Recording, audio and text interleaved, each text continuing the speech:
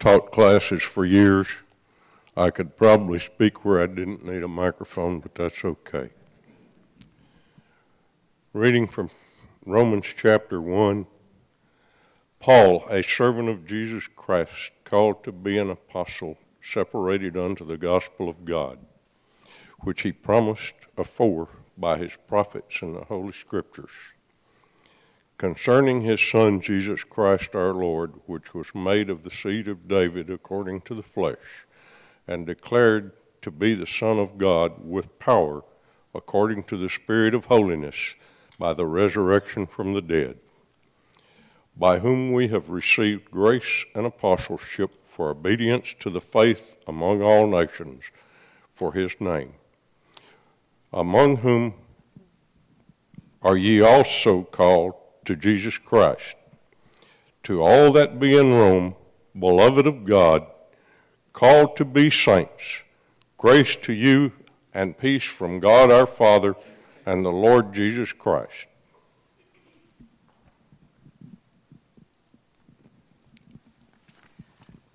First, I want to thank my God through Jesus Christ for all of you. Your prayers have contributed to healing of many, and your friendship is very precious to us. Let's pray. Dear Lord, thank you for all the many blessings that you have bestowed upon us, on all of us. Help us to live lives pleasing to you. Open our hearts to the message that Pastor Aubrey brings to us today, and help us use it in our lives. Wrap those struggling with health problems, death of loved ones, and family troubles in your loving arms as only you can do.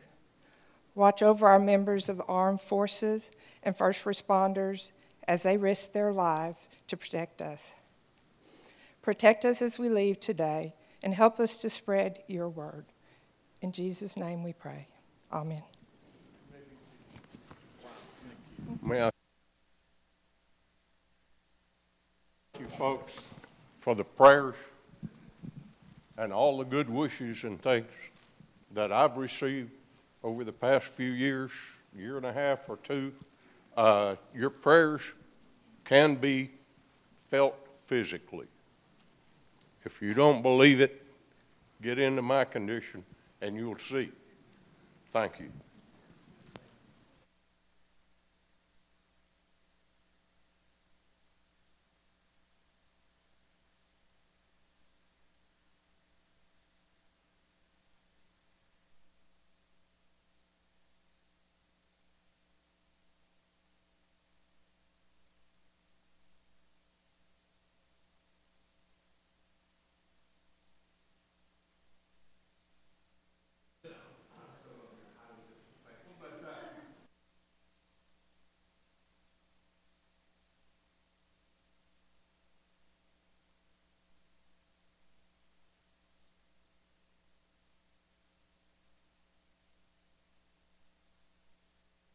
Let's see if this is a thumbs down.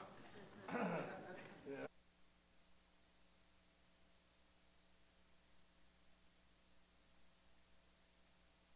She's got some riddles for me, right? Okay. All right, fire away. What is Santa Claus's favorite sandwich? What is Santa Claus' favorite sandwich? I don't know. What is it? Peanut butter and jelly. Peanut butter and jelly. There you go. All right. What did the cloud wear under his raincoat? What did the clown wear under? Cloud. Cloud. What did the cloud wear under his raincoat? I don't know. Thunderwear. Thunderwear. That was good. That was good right there. Thunderwear. That's like quackers. That's good. All right. Good knowing. What do you call a sleeping dinosaur? What do you call a sleeping dinosaur? I don't know. A dino snore. A dino snore. Outstanding. Thank you. Thank you. All right. Good stuff, huh? Amen. Oh, thank you, Lord. That's good. That's good. I do want to ask you to keep Tammy in your prayers. Her stepfather, they brought hospice in this last week, and she has diligently been working and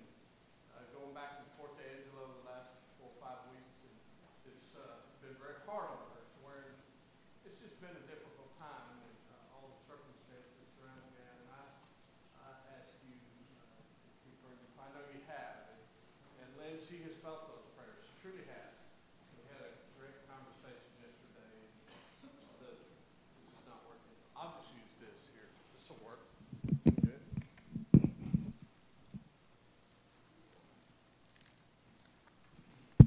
Oh, I shouldn't. Okay.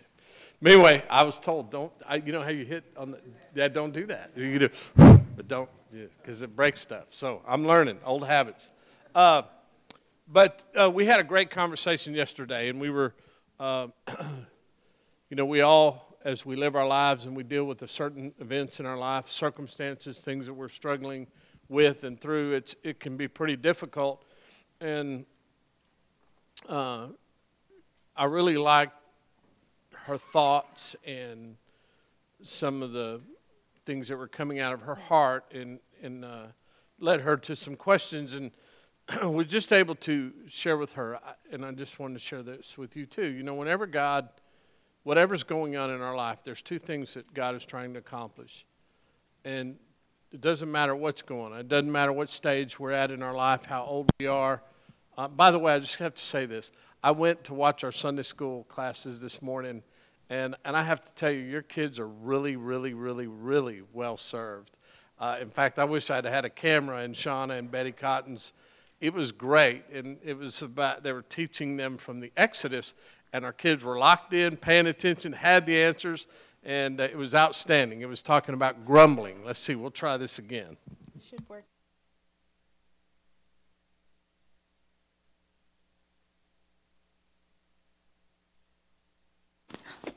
That's all right. I think it works. Woohoo!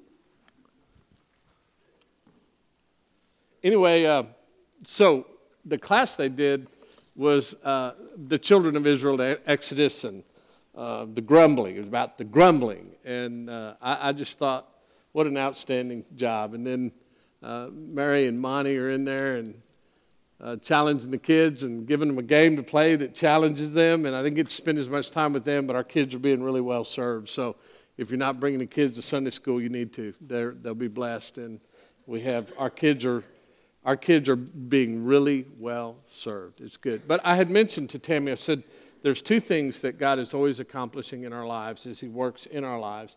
And that is teaching us how to honor him and grow our love. If you and I, if we just had the knowledge, the standard, the goal, the emphasis in our life, that whatever we put our hand to and whatever we're having to deal with in our lives, understanding that how can I honor God and is my love growing, then that's it. I mean, you really, everything that you would think of scripturally that you could learn from or add to or equate with those two statements, that covers the entirety of doctrine. It does. Whatever I'm going through, how does it help me honor God? How am I honoring God? How should I honor God? I don't care what it is. I don't care how difficult or how confusing the moment is. And then, is my love growing? My love for God, my love for others, my love for my enemies. And if those two things are being accomplished, you can be absolutely sure that the will of God is being accomplished in your life as he grows us. He grows us. So just wanted to share that with you. And obviously, thank you for your prayers. She does feel them. Keep her in your prayers. And we have a lot of folks here that are in the midst of some kind of physical or emotional or some struggle that they're dealing with too. And obviously, we have been called to be in prayer for one another. So we're going to continue our study. I ask you to go to where our scripture reading was this morning, the book of Romans in chapter 1. Thank you for the scripture reading, verses, those first 7 verses in the first chapter of Romans. And so we've been moving forward, and we've been talking really in this series about what does faith require, and we had moved to this statement about the witness. In 1 John, there are 3 that testify, that witness: the water, the blood, and the Spirit. And then we talked about the witness of John the Baptist in chapter 1 and the Gospel of John. I gave a handout this morning. I actually did this 2 weeks ago, and I had sent you an email. But our identity, the way you and I identify ourselves, should be known from what Scripture teaches. So in other words, when I start, well, this is the witness about me. This is what you can believe about me. This is what you should know about me. John was asked that question. And his identity was in Scripture. And you and I, well, there's just a handful of verses. And those are verses that are foundational for me. Those verses ground me. They keep me, I believe, where God needs and wants me to be. No matter what's going on in my life, I can go back to those verses, and those just a handful, and say, now wait a second. This is who Scripture says that I am. This is who God designed me to be. This is the reality. This is the only eternal reality. Every other reality is temporary. So, in the next step of this spiritual process, the witness of John, your witness, my witness, the passage in Colossians chapter 3, whatever you do in word and deed, do in the name of the Lord Jesus, giving thanks through him to God the Father. So you bring all that together. The use of a personal pronoun. During the week, how many times do you use the word I? You're speaking about yourself. I, me, my. Well, I, this, or I feel this way, or I want this, or I. I mean, we use it a lot, don't we? We do. We talk about I a lot. Me, my, I. And so if you were around somebody at school or a family member, and in just 4 or 5 sentences, they used the term I 15 times, let's say a dozen or 15 times, what would you think about that? I mean, we would call that pretty self-centered, wouldn't we? And you may know people like that. You may be that person sometime, where all you want to do is talk about me, I, my. And we want to promote ourselves. We want to, draw attention to ourselves. We want to enlighten people about the greatness of I, and we do it. We all do it. And we do it, I think from the very infancy of our life, we're taught to think in terms of I. I matter. This is mine, me, my kingdom. My kingdom. And we do that. And when I think about honoring God and growing love and whatever I do in word and deed, do in the name of the Lord Jesus. When I think about who God has called me to be, living by faith. Without faith, it's impossible to please God. He is the author and perfecter of faith. Hebrews in chapter 12 and verse 3. That consequently faith comes by hearing, and hearing the story of Christ. Romans 10 and 17. And I think about what God is required, what God requires, what He is growing and doing in my life. And then how central that is to my existence here on earth. God has and had and has a purpose for you and I. God gave you and I air, oxygen, life, blood. He gave us a birth date. And He has given us a final physical date here on earth, known only to Him. And that period of time, we're here for a purpose. And it's not our purpose, it's His purpose. And we're here to honor Him. And so, but we're born into sin. David talks about that in the 51st Psalm. We're born into iniquity. We're born sinners. We have the flesh and we struggle. And the truth is, we probably worry more about I, me, and my than we do others. We become very self-centered. Our sinful nature requires that you and I be self-centered. Do you ever think about that? Our sinful nature requires that you and I be self-centered. And we're pretty coy about it. Satan, when you think about spiritual warfare and how that manifests itself in our daily living, the Scripture says Satan, in 1 Peter, he prowls around like a roaring lion looking for someone to devour. Paul writes to the Ephesians that our struggle is not a physical struggle, it's a spiritual battle. And so you think about our living here, what God has purposed to do, purposed us to do and the struggle that we have, and you put all that together, Satan's great victory, if he has such a victory, or if he would consider victory, is one, every time that you and I, especially you and I Christians, in our self-centeredness, we sin. And we sin in our self-centeredness. It's the struggle, isn't it? And so we do it. Preachers do it. Isn't it interesting? I know there are times in my life I like hearing this coming off my tongue to someone. Well, I'm the pastor at Zion Church Curtin. Why would I say that? I'm not just pointing a finger at me. Why would I say that? What is it that I'm trying to accomplish in that? No, I know. God certainly knows. I'm trying to win some favor, increase maybe some level of respect, establish myself in, there's some value to that statement that it might have with someone. Well, I'm the pastor at the Zion Church of Curtin. I'm just telling you. And you can just do it in any aspect of your life. Well, I used to ride bulls. I've even heard it so negatively. I've heard convicts over the years, convicted felons, as a badge of honor say, well, I've been to prison.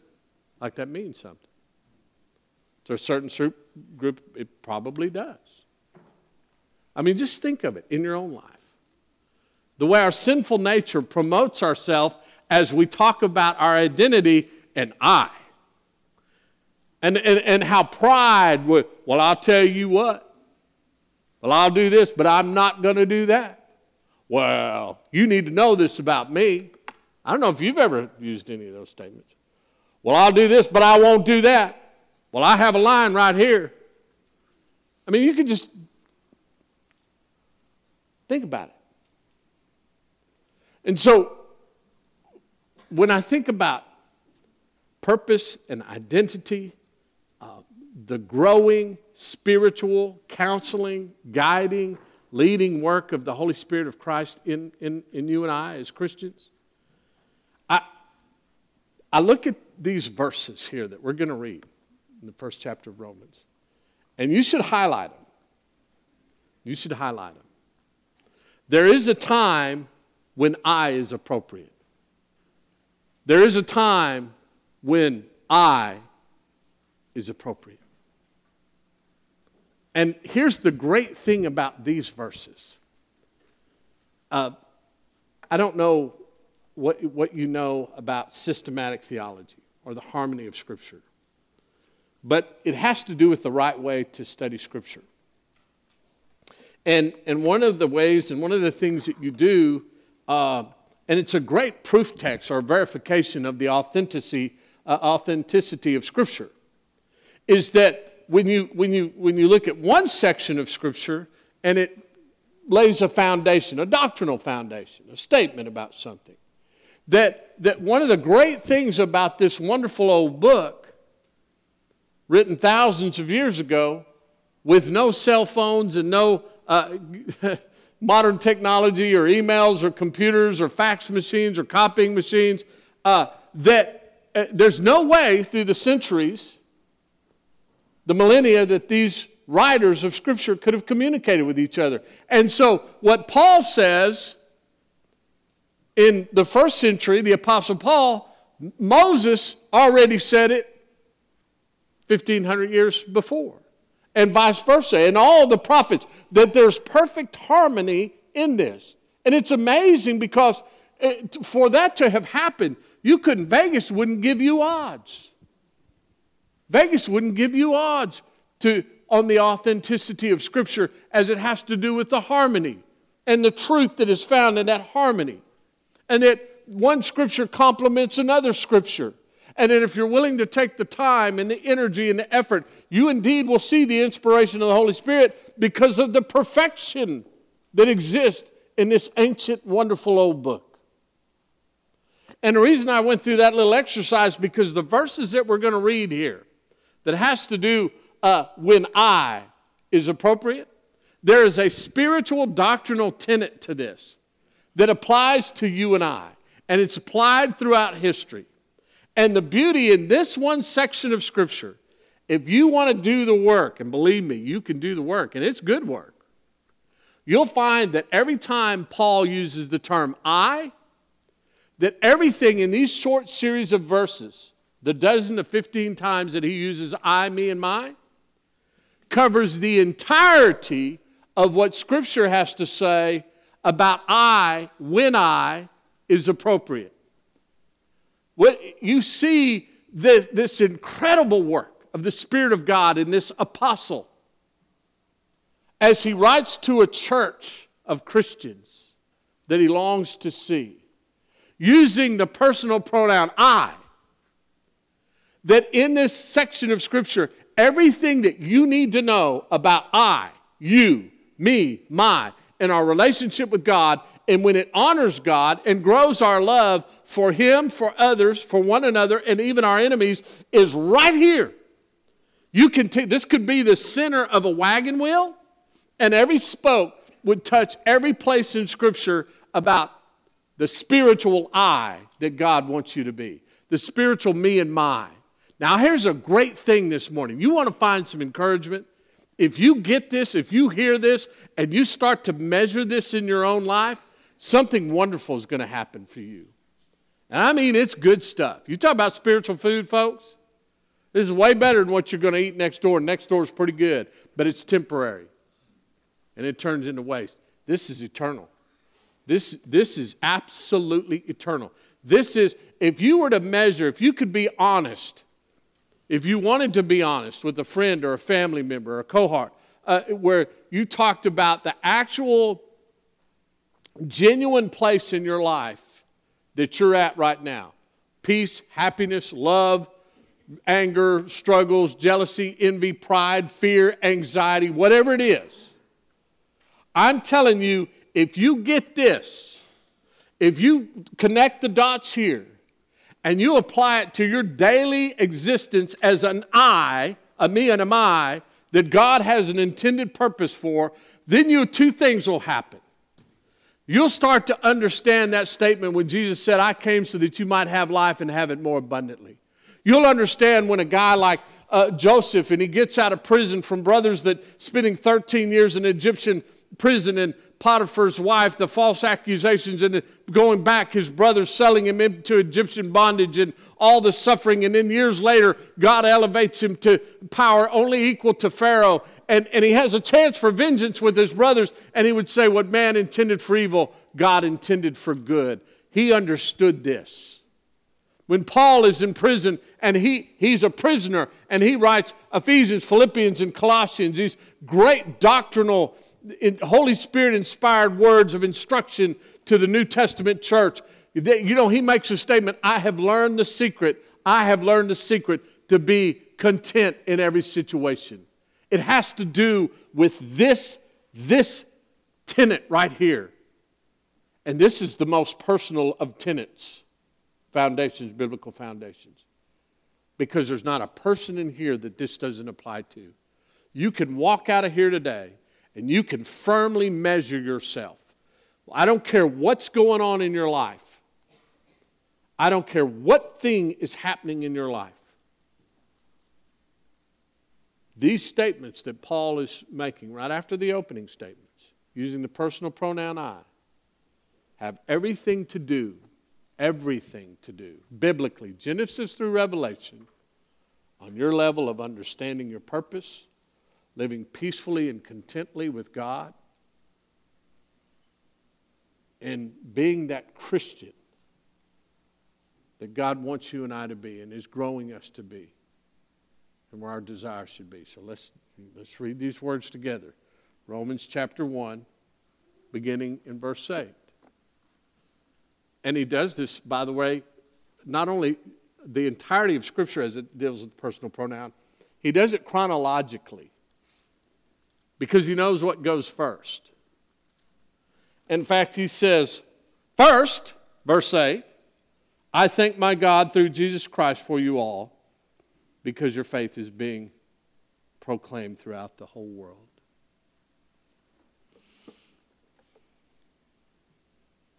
The Zion Church of Curtin. Paul's writing to Christians in Rome. I drove through Lomita yesterday. I spent 5 years there as their preacher. I spoke to a church member the day before that I had been their preacher in Abilene for 14 years. And the day before that, I spoke to and corresponded through a text with a dear friend of mine who's been a Christian friend of mine since the first church that God gave me the opportunity to minister to in Rock Springs, Texas. And I couldn't help but think of this word in this language. First. In church, I don't want to oversell this. Sometimes the very thing that is happening in front of us, we don't grasp the full significance of it. Every Wednesday night, we meet over here at this Awanas. And some of you have served here for many years, in many capacities. I mean, when you think about all the moments in your life and all the things that God is doing in your life and the impact that it's having, not just temporarily, not the increasing of a bank account or holdings, possessions, homes, vehicles, jewelry, whatever, career advancement, business growth. You have nothing more in your life to be thankful for other than the Christians that God has assembled, brought together to fulfill His purpose in the life of all of humanity right here in Curtin, Texas and throughout the world on a Wednesday night. You want something to be thankful for? I mean thankful for.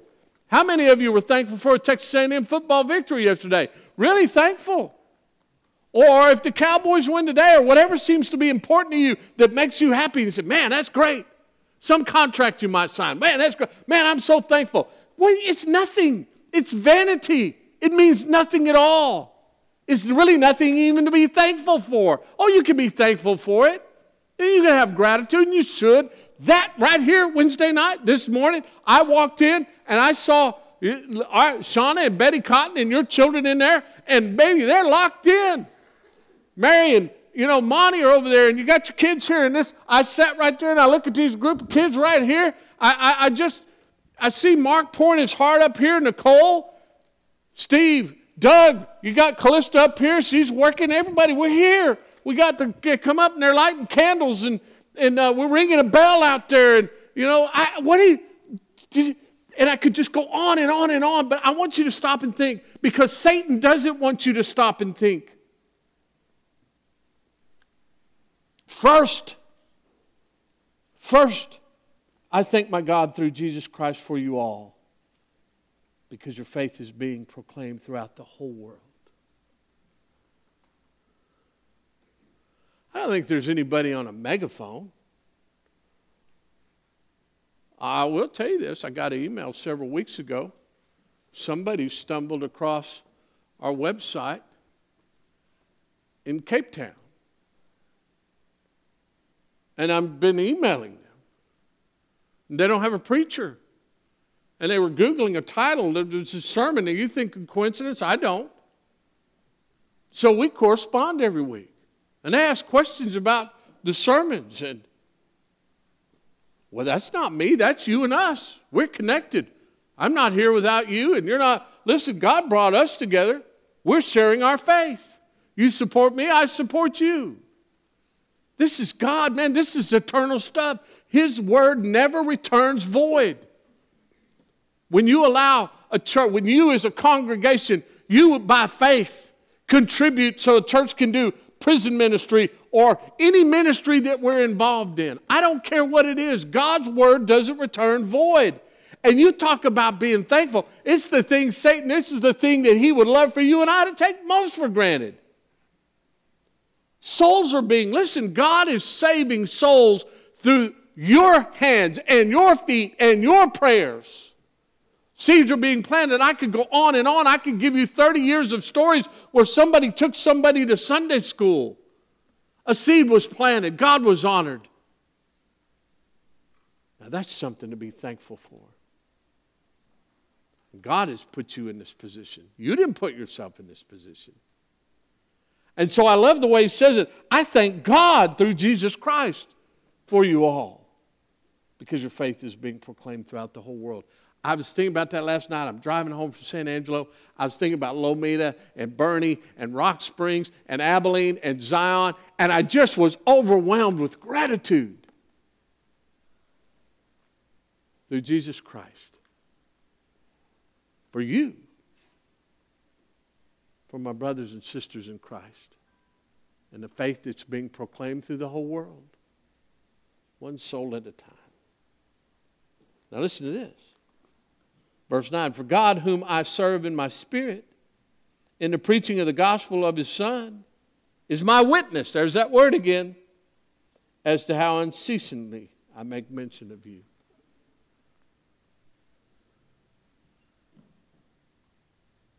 I hope you know, and I cannot speak for anybody else, and please do not take this as slap, but I want you to know, when I speak of this church to others, my dad, I spent the night with him Thursday night.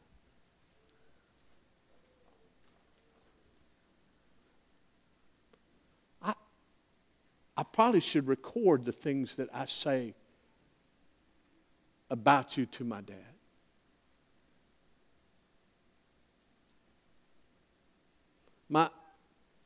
My father-in-law, stepfather, he's dying, his mother, yesterday had the opportunity, day before.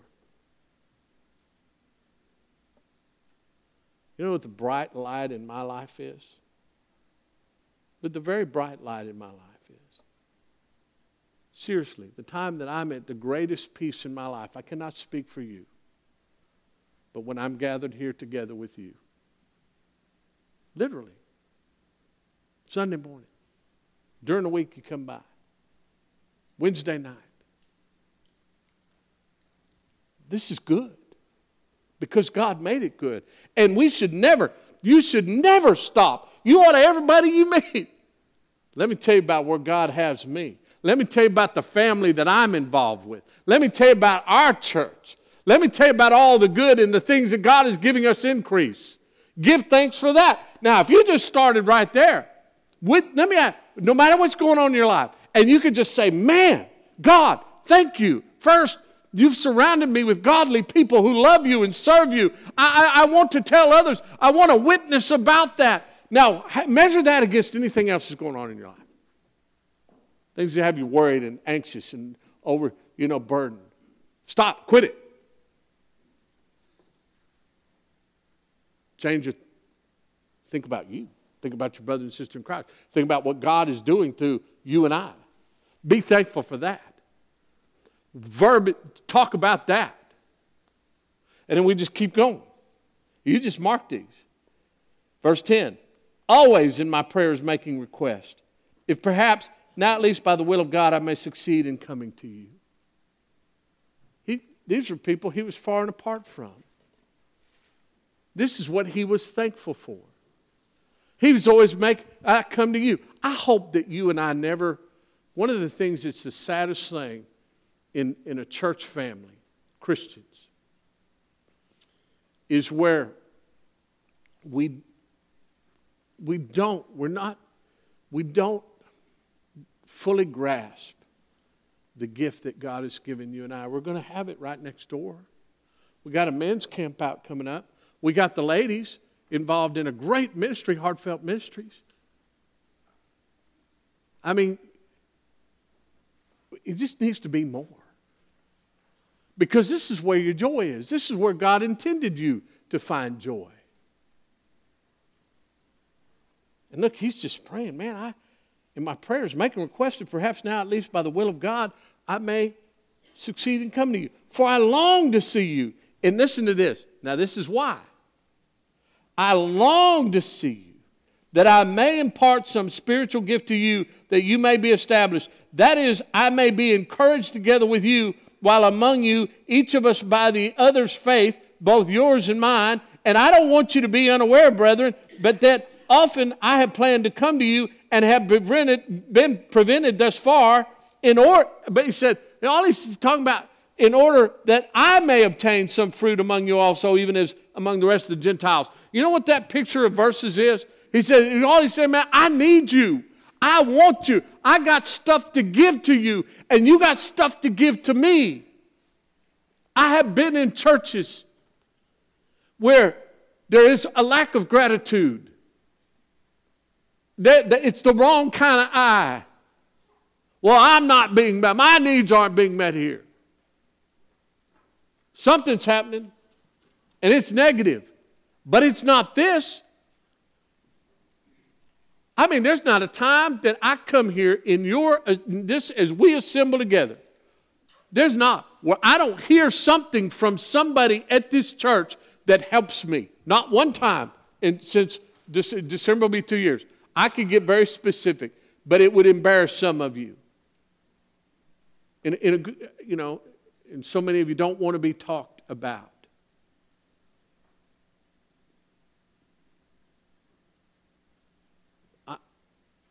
He's talking about, man, I need you and you need me. I have something to give you, and I need to get something from you. That's something to be thankful for. The greatest gifts that I have personally from the position of gratitude in the last 30 years is the way my brothers and sisters in Christ, great elders and preachers and godly women and Sunday school teachers and just church members have given me something. You ever just been sit down? Life's got you down. You know, we turn to a lot of things. I'm depressed. I'm upset. I don't understand what's going on. Well, if I can just get home and open that bottle of wine, maybe I'll just zone out on the TV. I'll just look at that idiot tube and forget the world, listening to a bunch and watching a bunch of foolishness. Or maybe I'll find my escape or a momentary vacation on social media. Or it could even be worse.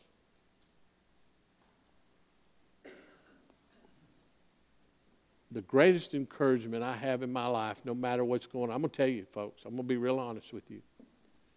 I believe in spiritual warfare. And you may not know this, but there's been Sunday mornings in my ministry where I'm walking over here on Sunday morning and I'm mad. I'm angry. I've had words with my wife because she was wrong. Hey, we can delete that from the... Yeah, back that one up. But seriously, I've had worries of my children. Worries, Paul goes, I've got worries and this worries and this and worry and a part of this. The extent he goes and you read it in 1 Corinthians, he said, I've got all these worries, and apart from all that, all these things, there's external worry, there's this work for the church. And I've walked over here on a Wednesday night, Sunday morning, and I'm defeated. And you, the Spirit of Christ in you, grounds me, lifts me up, reminds me that the manifold wisdom of God is now made known through the church, the assemble, you and I, Ephesians chapter 2. And everything else is vanity. But this isn't vain. You're not vain. The Spirit of Christ in you is not vain. I have something to offer you. And you have something to offer me. That's eternal. And it's not temporary. Be thankful for that. And we'll finish here. He said, I'm under obligation, verse 14. Both to the Greeks and to barbarians, both to the wise and to the foolish. Thus for my part, I'm eager to preach the gospel to you also who are in Rome. Listen, man, I got it. God's got, when I'm in Rome, I'm with the Romans. When I'm in the Greeks, I'm with the Greeks, he would say. He said, I'm under obligation. I have an obligation. This is a good I. This is when I is appropriate to understand your obligation. Most of what you and I do, or many of the things that you and I do in the world of I, is based upon some kind of false obligation. We've obligated ourselves to something or someone that really is, we've made it important, or maybe the world has made it important. And so we're like a dog chasing our tail. We're obligated to something or someone based upon I and what I think is important. And this is what Paul said. Let me tell you what's important. I am under obligation, both to the Greeks and the barbarians, both to the wise and the foolish. Thus, for my part, I'm eager to preach the gospel to you also who are in Rome. And then in this great verse, the paramount verse that covers the I in Scripture, that covers everything that you could be, whatever you could say about you, me, my, I, and God's purpose in our life. This is it. Here's the verse. This is the one. This is the one that connects every I statement in Genesis to the ones in Revelation. It covers the name of God. God's name is I am. Not I was, not I'm going to be, but I am. What other name could you give a completely sovereign, omnipotent, omnipresent God? There could be no other name. He told Moses, you want my name? My name is I am. Think about that in the Torah. And now put it in place of this verse. Man, he said, I'm thankful for the church. I'm thankful for you. First, I'm just thankful for what Jesus Christ is doing through you. I need something from you. You need something from me. My obligation is first to God and the gospel and preaching the gospel. And then here it is. This is the one. This is the verse. This is the one that gets it all, covers it all, extends it all. And this is the one. For, here's a good use of personal pronoun I. I'm not ashamed of the gospel. What are you ashamed of in your life? Because a lot of what drives us in the I world, the me and my, are the things that I'm ashamed of. Let me tell you something. Here's my little 1-minute sermon to you guys. You know where you're going to find the most problems in your life? Well, you're going to find the most problems in your life. When you find yourself, your little inanimate I, me, my, and you're in a situation,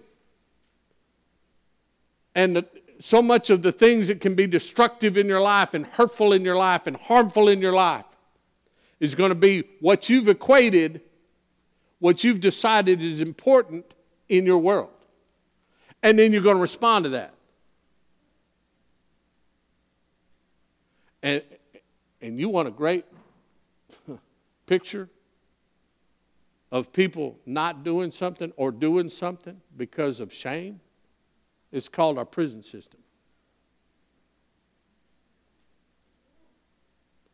People motivated to do crimes or not do the right thing. But it gets even there. You may find yourself in a situation. Jake Hooker was right here in this stage 2 months ago. And he gave his testimony. He said, you know what, I was a kid and I moved to a new congregation or new school. And he said, I was Christian. And I started talking to all these new about Christ and my Christianity and my faith. And he said, I was shunned for it.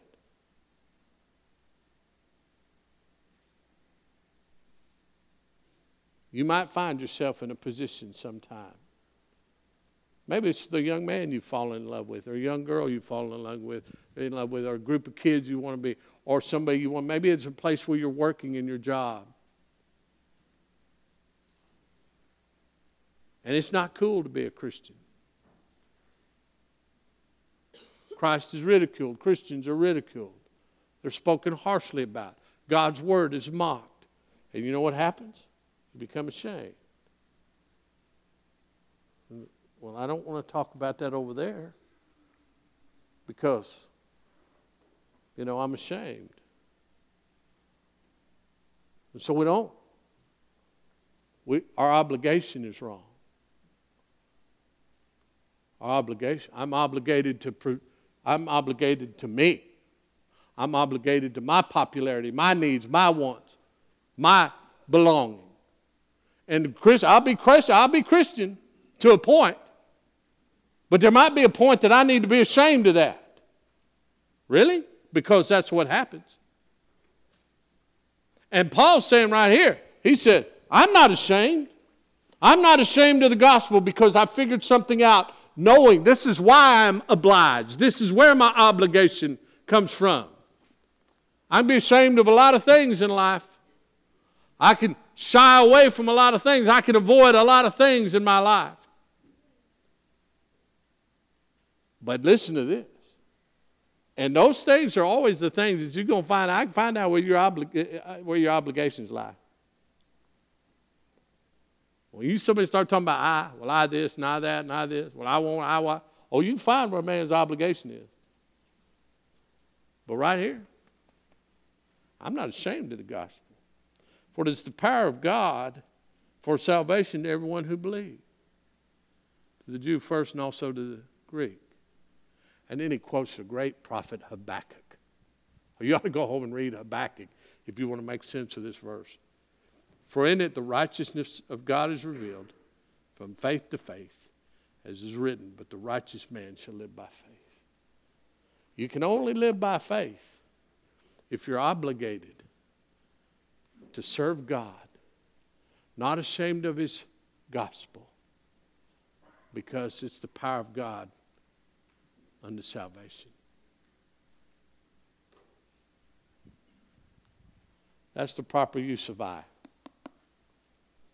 That's when I coming off my tongue sounds real good. That's when I'm talking about I, me, my. When God is honored and my love grows. I want to challenge you between now and next week. I want you to read the 3rd chapter of Philippians. Paul would give a testimony. He said, I was born of the tribe of Benjamin, circumcised on the 8th day, a Hebrew, as the word of God without flaw. And then he moves into another series of personal pronoun I. He said, but I. Read that. And we'll move there next week. Read that. Thank you. First, I thank God for letting me be here. And I thank you, if I've not ever told you this, church, I want you to hear it. I thank you for the encouragement that you give me. The love that we have for God and the love that we have for one another. And the strength that we can receive from one another. As I and me and you strive to live for God daily. Holy and daily. Let's pray. Father in heaven, thank you. Thank you for this church. Thank you for this congregation. Thank you for the hearts that you've brought together here and the spirits and the lives that you've blended and brought together and sewed together. And Father, I pray that each of us, the love we have for each other, as our love for you grows, that our love for each other would grow. I pray that our obligation will be first and foremost to you and one another, your word and the preaching of the gospel. Father, I thank you for the salvation that exists in this church, knowing that you have saved us. And so we give thanks to you for that. And it is in the name of Jesus Christ we pray. Amen.